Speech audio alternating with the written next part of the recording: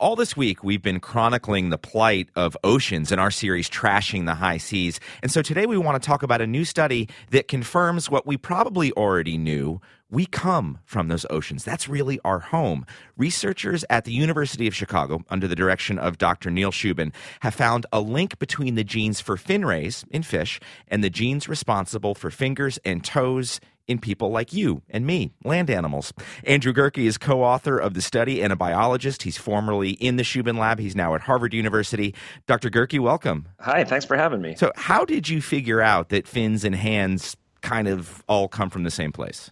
We sort of look at the genes and networks that build limbs and that build fins and compare them.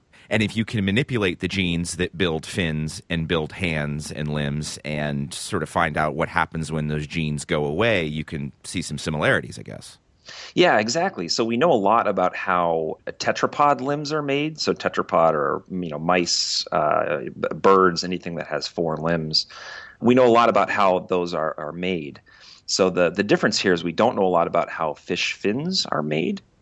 So that's sort of the power of this study, is that we can now manipulate those networks in fish and get a really good understanding of how they compare to limbs. So if you dig down into the genetic code and find out that fins and hands are not so very different after all, what does that mean for us? What does it mean for our understanding of where we come from?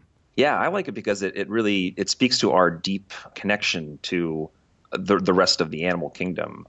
Here we have fish fins, which look so fundamentally different than our hands. They don't have anything that really looks like something like a wrist and digits. But when you dive deeper, like you said, into the genes and the networks, they're deeply conserved among very different animals. And so do we know 300 million, 400 million years ago who or what the fish or amphibian or creature was that actually colonized the beach and became our grandparents? No, we don't. So the best we can do, since all these species are dead, is we can look at fossils and look at genes and try to make the best approximation that we can.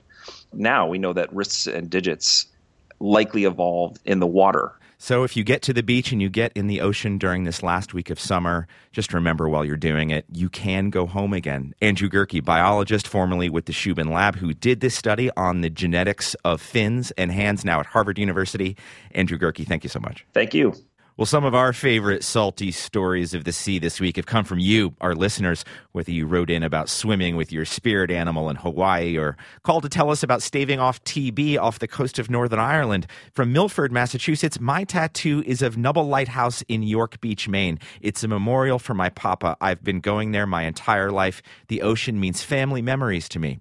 Herman Melville might have described our longing for the sea best in Moby Dick. He wrote, "Were Niagara but a cataract of sand, would you travel 1,000 miles to see it?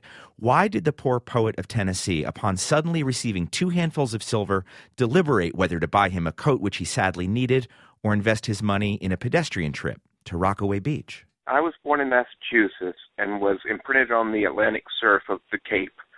I was raised on the Mississippi Gulf Coast, enjoying the Mississippi Sound and the exquisite surf of the Gulf of Mexico. I've enjoyed swimming in the waters of the Mediterranean and waded too in the Pacific.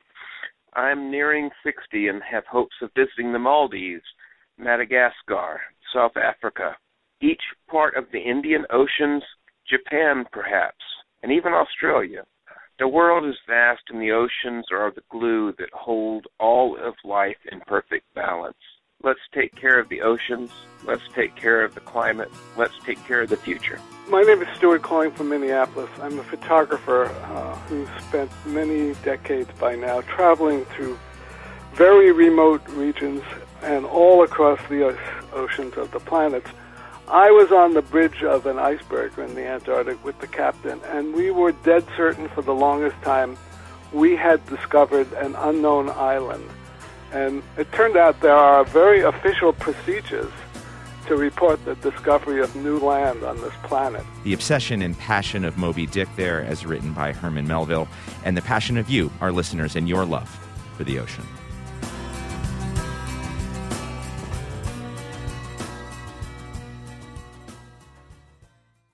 Since WNYC's first broadcast in 1924, we've been dedicated to creating the kind of content we know the world needs. Since then, New York Public Radio's rigorous journalism has gone on to win a Peabody Award and a DuPont Columbia Award, among others. In addition to this award-winning reporting, your sponsorship also supports inspiring storytelling and extraordinary music that is free and accessible to all. To get in touch and find out more, visit sponsorship.wnyc.org.